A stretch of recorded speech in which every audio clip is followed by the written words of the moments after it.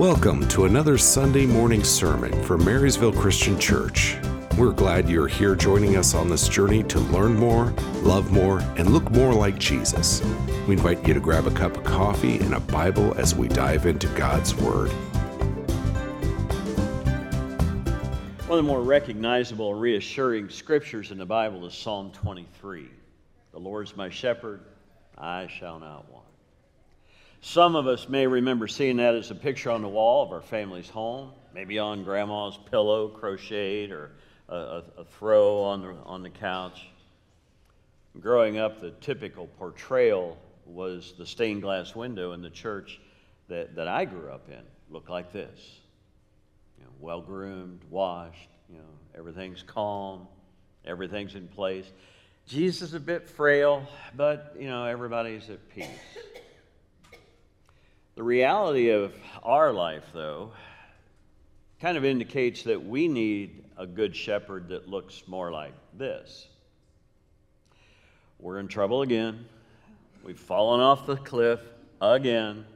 And one more time, we need help for somebody to come rescue us. And it's a little tough after you climbed halfway down the side of a cliff to maintain that polished look of the stained glass window. But you see, our mental image of Jesus as a good shepherd can affect our confidence in following him. That's why I'm kind of thinking that Psalm 23 would be a lot more reassuring to us if our perception of Jesus looked more like this.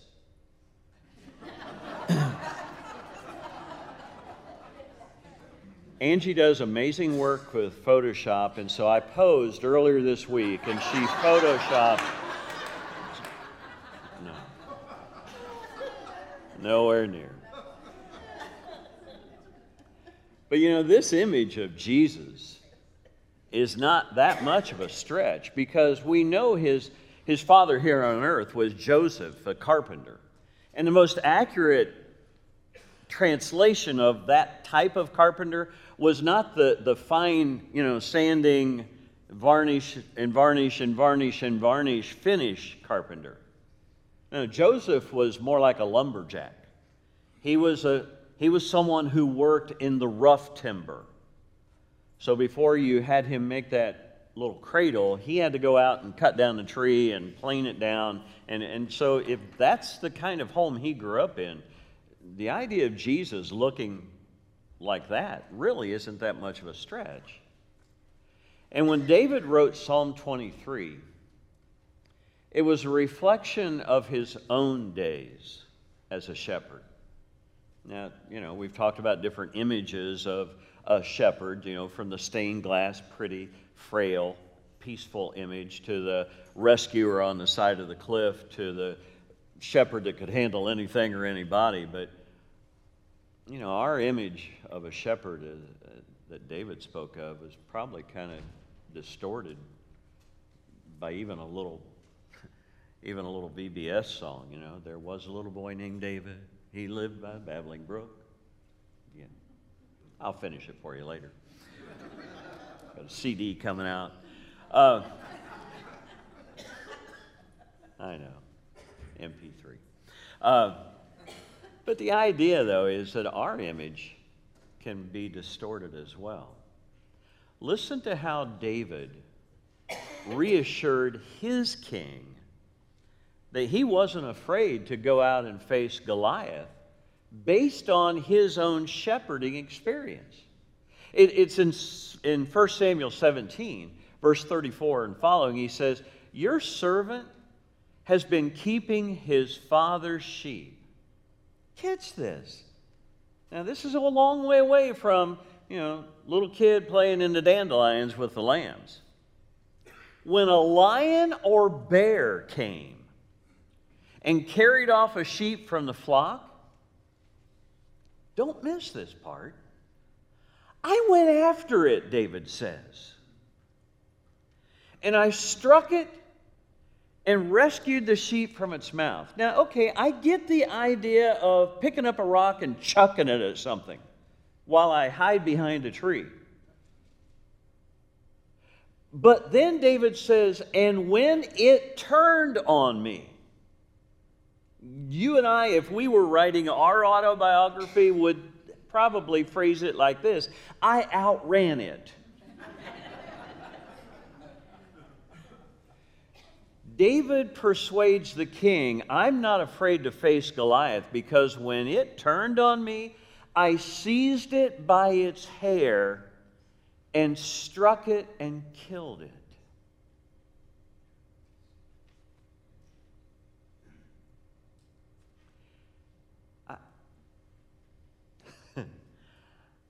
That's a different image of David.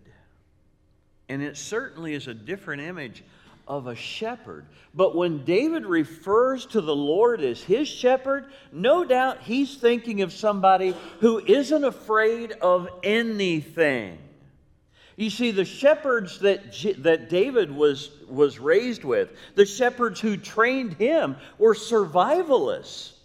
For those of you older in the crowd, they were the John Wayne Cowboys. For those of you a little younger, they were the SEAL Team 6. For those of you younger, they were the Avenging Team, the Avengers. But they were the survivalists who slept outside, who foraged for their own food, and who were not afraid to hunt down predators and engage them in hand-to-hand combat. They lived and survived in a real world where other people depended on them. And that's the mental image that David has of the kind of God that he serves when he was inspired to write Psalm 23. The Lord is my shepherd. I shall not want. No wonder he was convinced he'd have everything he needed. If the shepherd looked like buff Jesus, right? He makes me lie down in green pastures. I mean, who am I to argue with this guy, right? He leads me beside still waters. Why would I ignore him? He restores my soul. Why be anxious when this is the kind of guy who's on guard duty at night? He leads me in the paths of righteousness for his name's sake. Now, that's how a typical translation of that phrase reads. But there's another version that says it this way, and after looking into it, I think it's a little more accurate. He leads me in the right path for the sake of his reputation.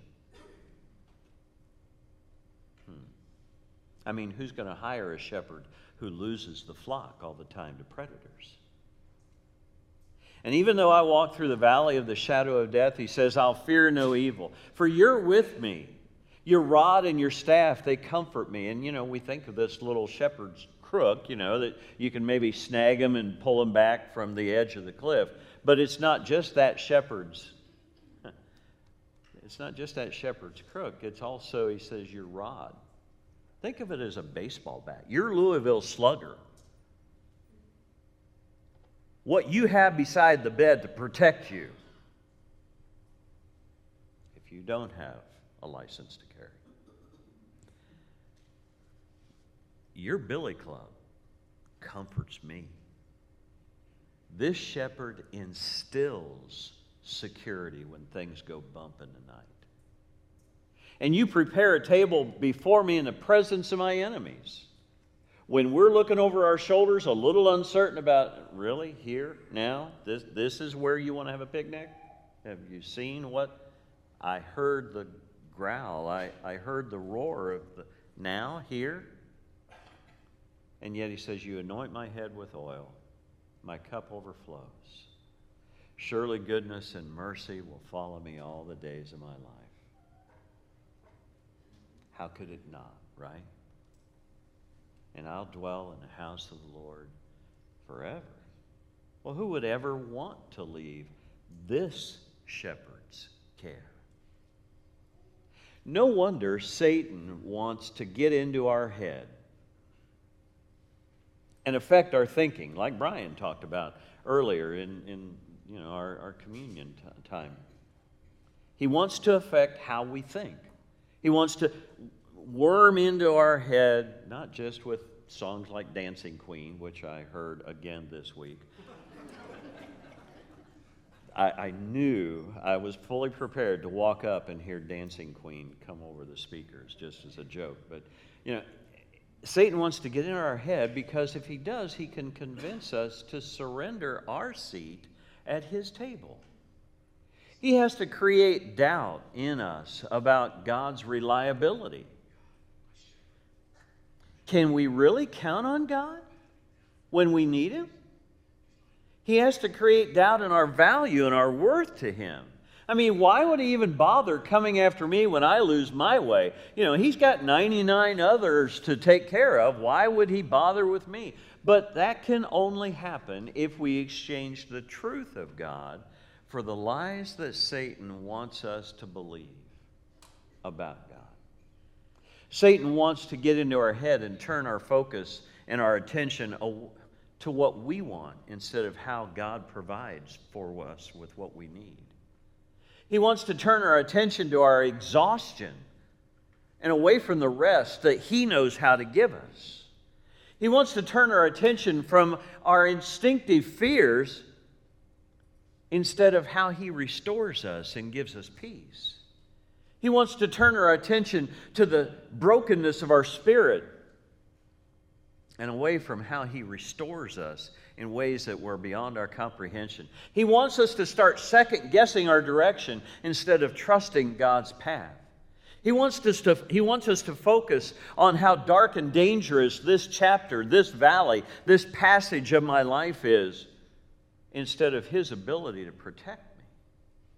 He wants us to focus on the risk of the moment and the threat of my enemies instead of his protection and his provision. And in doing so, he will encourage me to focus on my own fear of the future instead of how he's continually blessed us all the days of my life.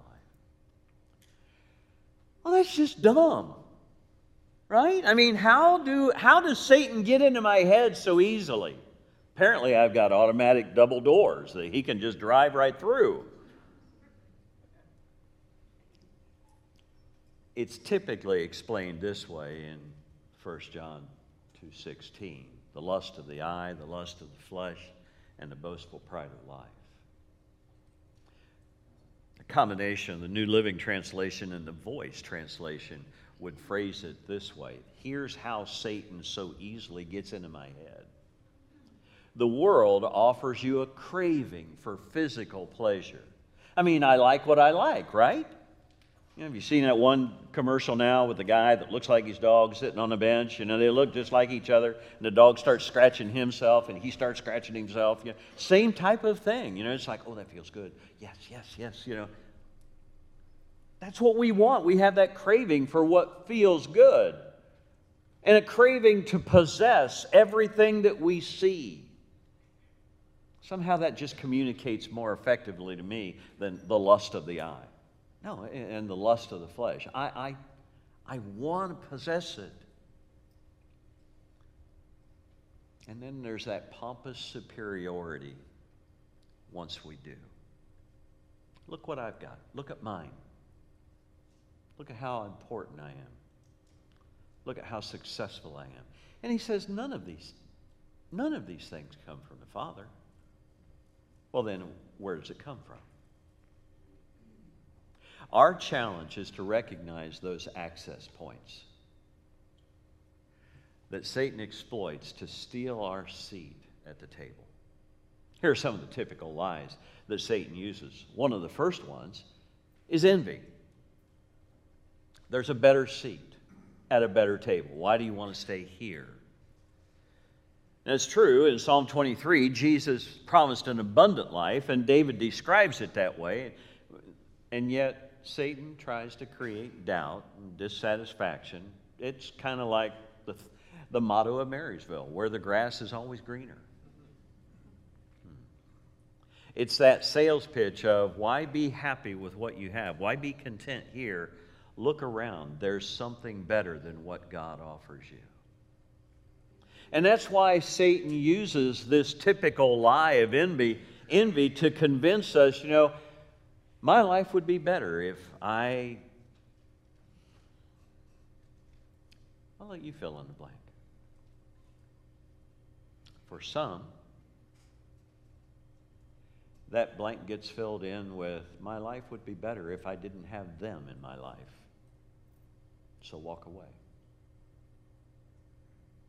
My life would be better if I didn't have so much responsibility. My life would be better if I didn't pay my mortgage. My life would be better if, it just run. And it's based in envy and jealousy and greed, and topped off with some sprinkles of self-pity. I could be happier if I had. I could be happier if I could only.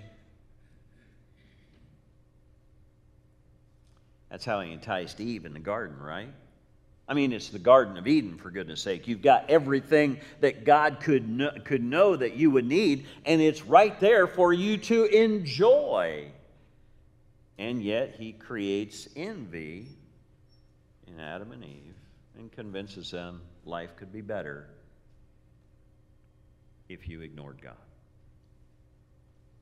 and pursued what you really wanted for yourself.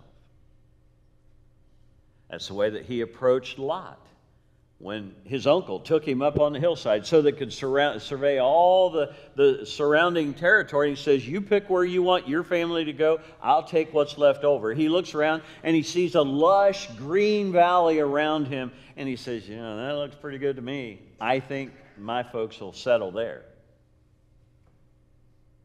What's that village called over there? And there's one beside it. What's that called? Sodom and Gomorrah. Yeah, okay, it'll be fine. Because look how great it looks. It's the same thing it's the same worm that got into the head of David as he toyed with the possibilities of what he could have with Bathsheba, another man's wife.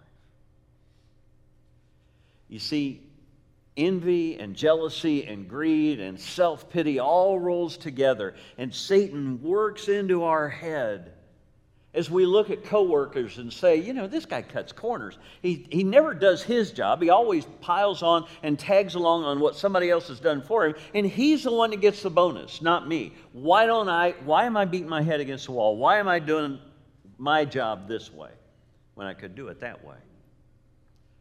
Did you see the vacation pictures they posted? Why don't we ever get to go on vacation like that? Well, maybe if we'd cut back on our giving, we could afford to do that when it came time for a vacation.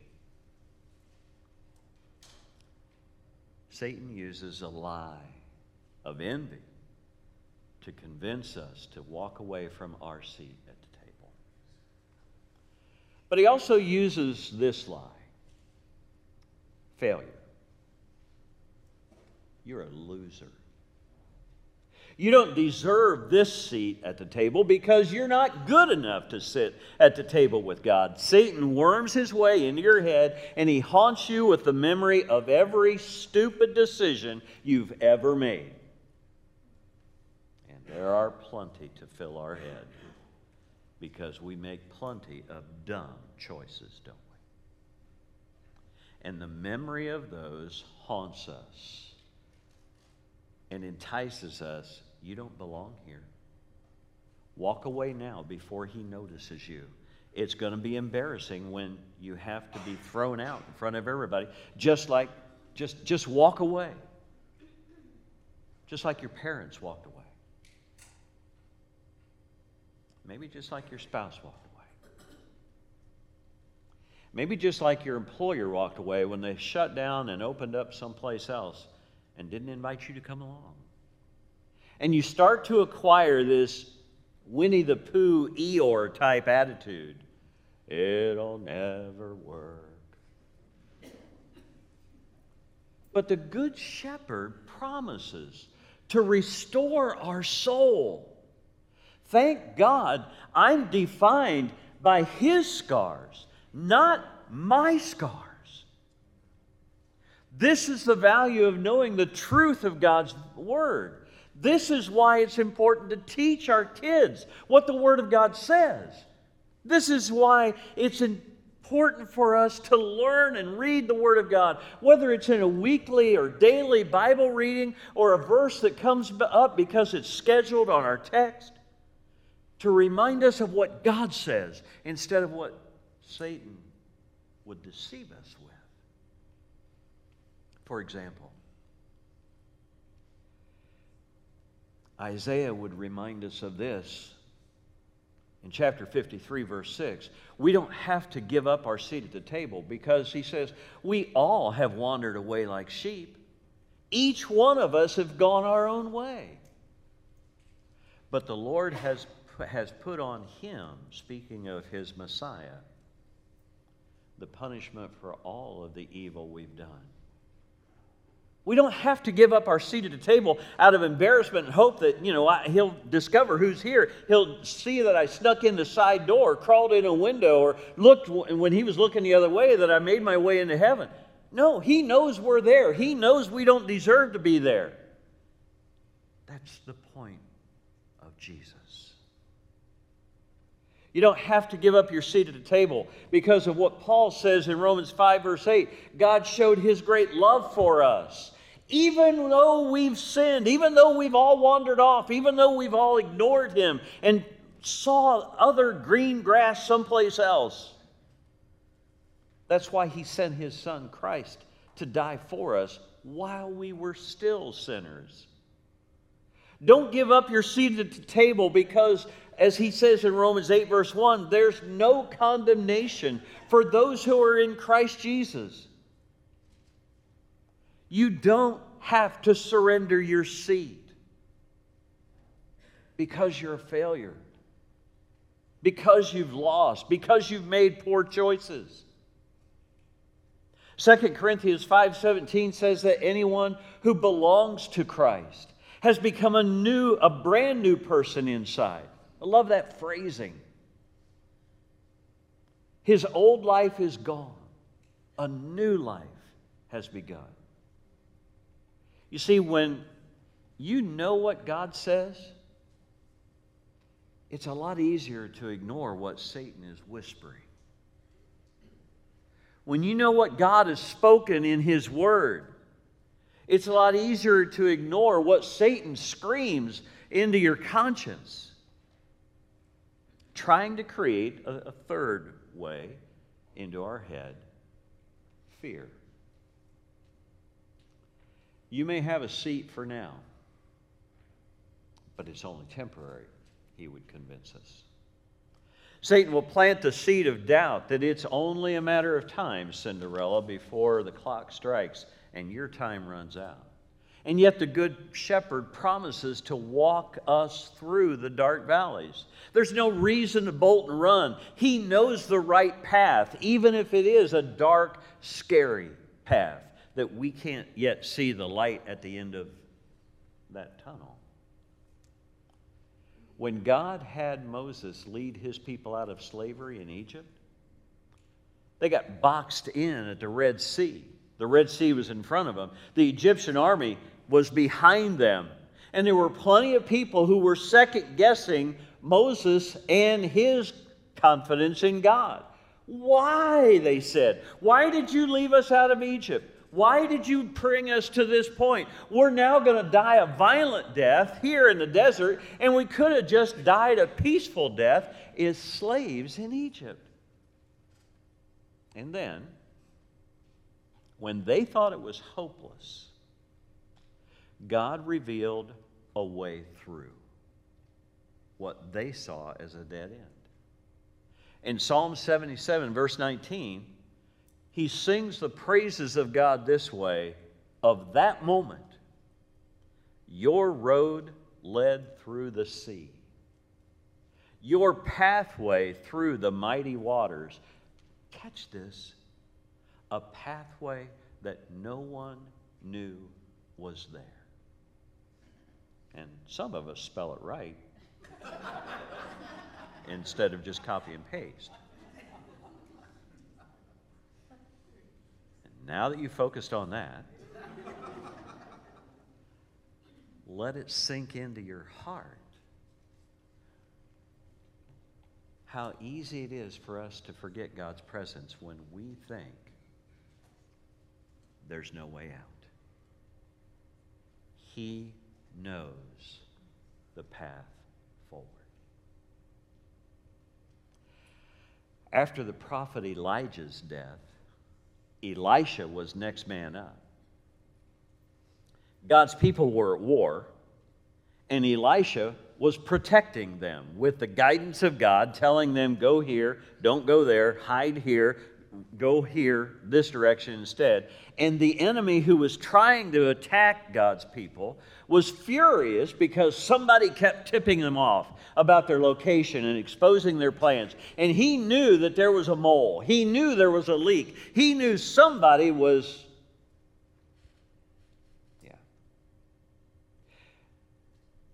He demands answers, and he's told, it's Elisha.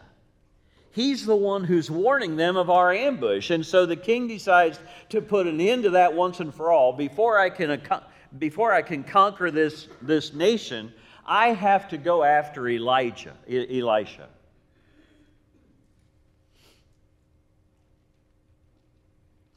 If Elisha knew everything that was going to happen, wouldn't Elisha have known that too?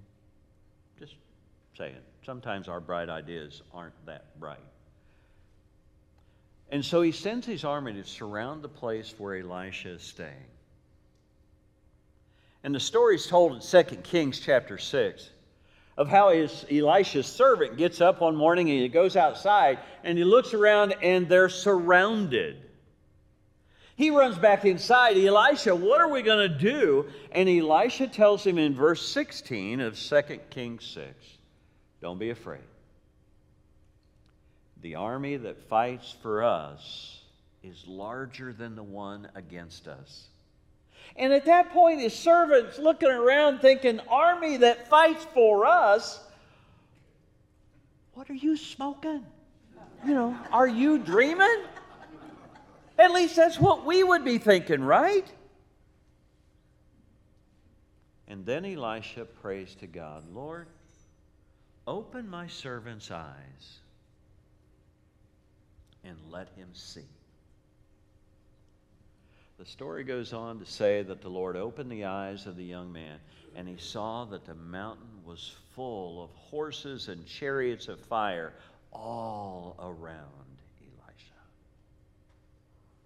They had always been there.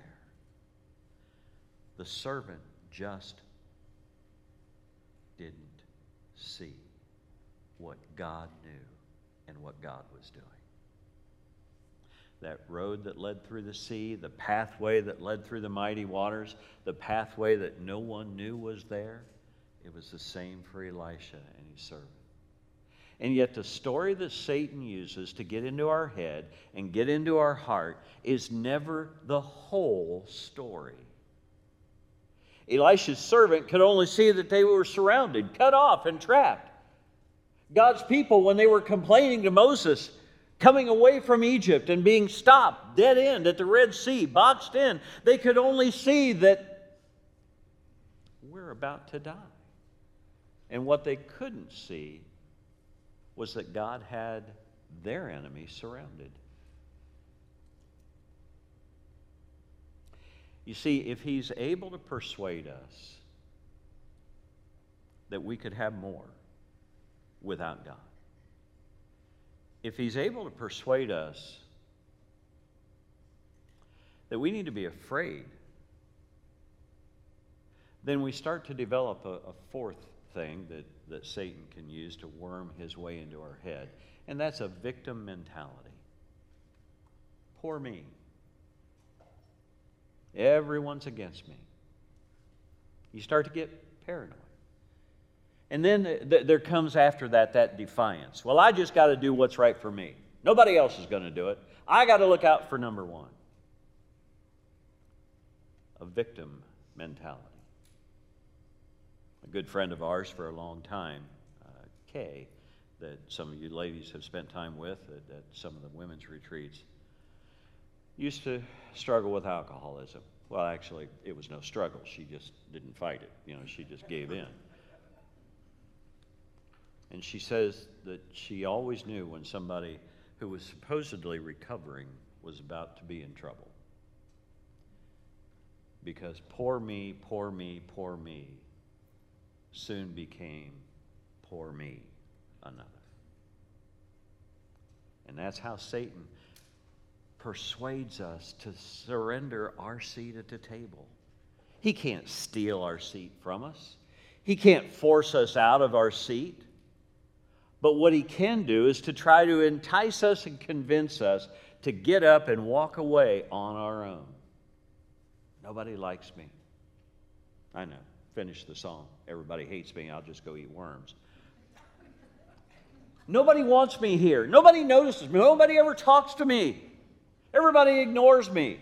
And when they are talking, they're looking at me out of the corner of their eye. I know they're talking at me.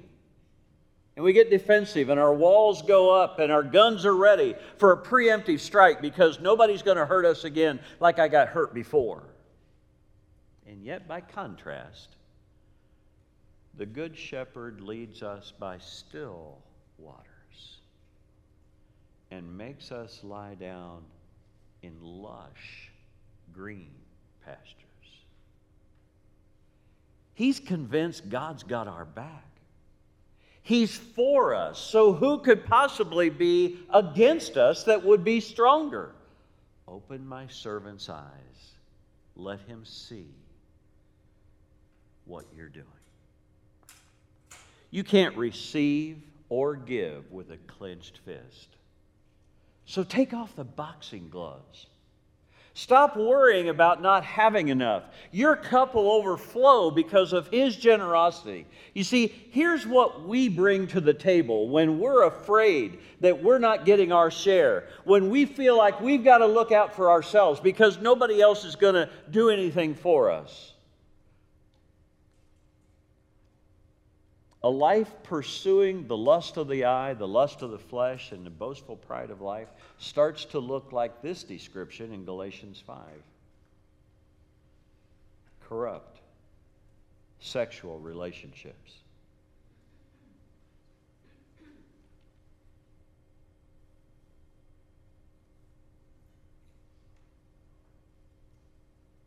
Impurity or immorality. Unbridled lust simply means there's no control over the lust that you're feeling or pursuing. You're starting to worship something other than God and willing to do whatever it takes, cast whatever incantation you can think of to get what you want. That is referred to as witchcraft.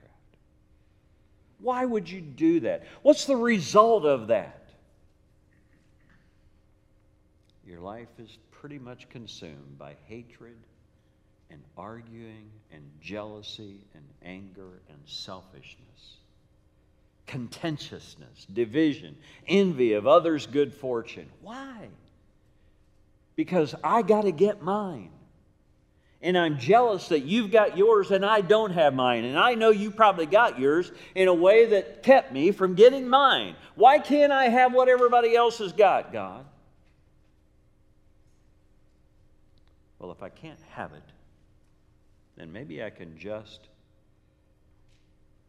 numb myself to my craving for it. Which is why we end up with drunkenness, constantly carousing, trying to satisfy other shameful vices. That's the life that we bring to the table. That's the life that Satan persuades us is better than the life that God offers us when we follow Christ as our shepherd. In verses 22 and 23 of Galatians 5, he says the result of that life, the outcome of that life that comes from following the Holy Spirit in our lives, instead of hatred and arguments and jealousies and angers and selfishness and division and envy and all of that, instead of that, there's love and joy and peace. And because of that, why would I give up? Right? And because I enjoy that kind of life, I'm willing to share that with others. And so I learn to be kind. I learn to be good to others. And I do so because I'm willing to trust that God is able to do things that I can't even see. God's at work in ways I can't even imagine. And so because of that, even with the knuckleheads that try to cut me off in traffic, I learn to be gentle. And I surrender my craving to be the boss. And I learn to control my own desires. You see, regardless of what your life has been, regardless of what your life has become, the good news is we get to rewrite the story of our life based on His story of our life. Man, is that good news. David, why don't you and the praise team join me back up on stage? Paul would write to the Corinthians in 2 Corinthians 13, verse 5. Do you not realize this about yourselves? Jesus Christ is in you. So don't give up your seat at the table because of his lies about envy and failure and fear and poor me. Ignore the thoughts of paranoia. Ignore the exasperation that you're consumed with, because in Romans 8, verse 11, he says, God has raised Jesus from the dead. And if God's Spirit is living in you, He'll give life through that Spirit that lives in you.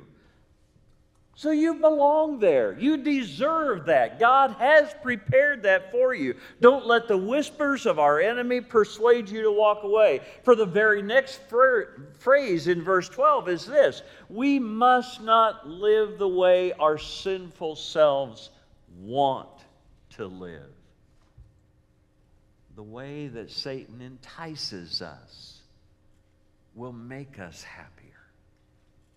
Don't give up your seat at the table, because, as he says in verse 13, if you use the Spirit's help to stop doing the wrong things you do with your body, you'll have true life.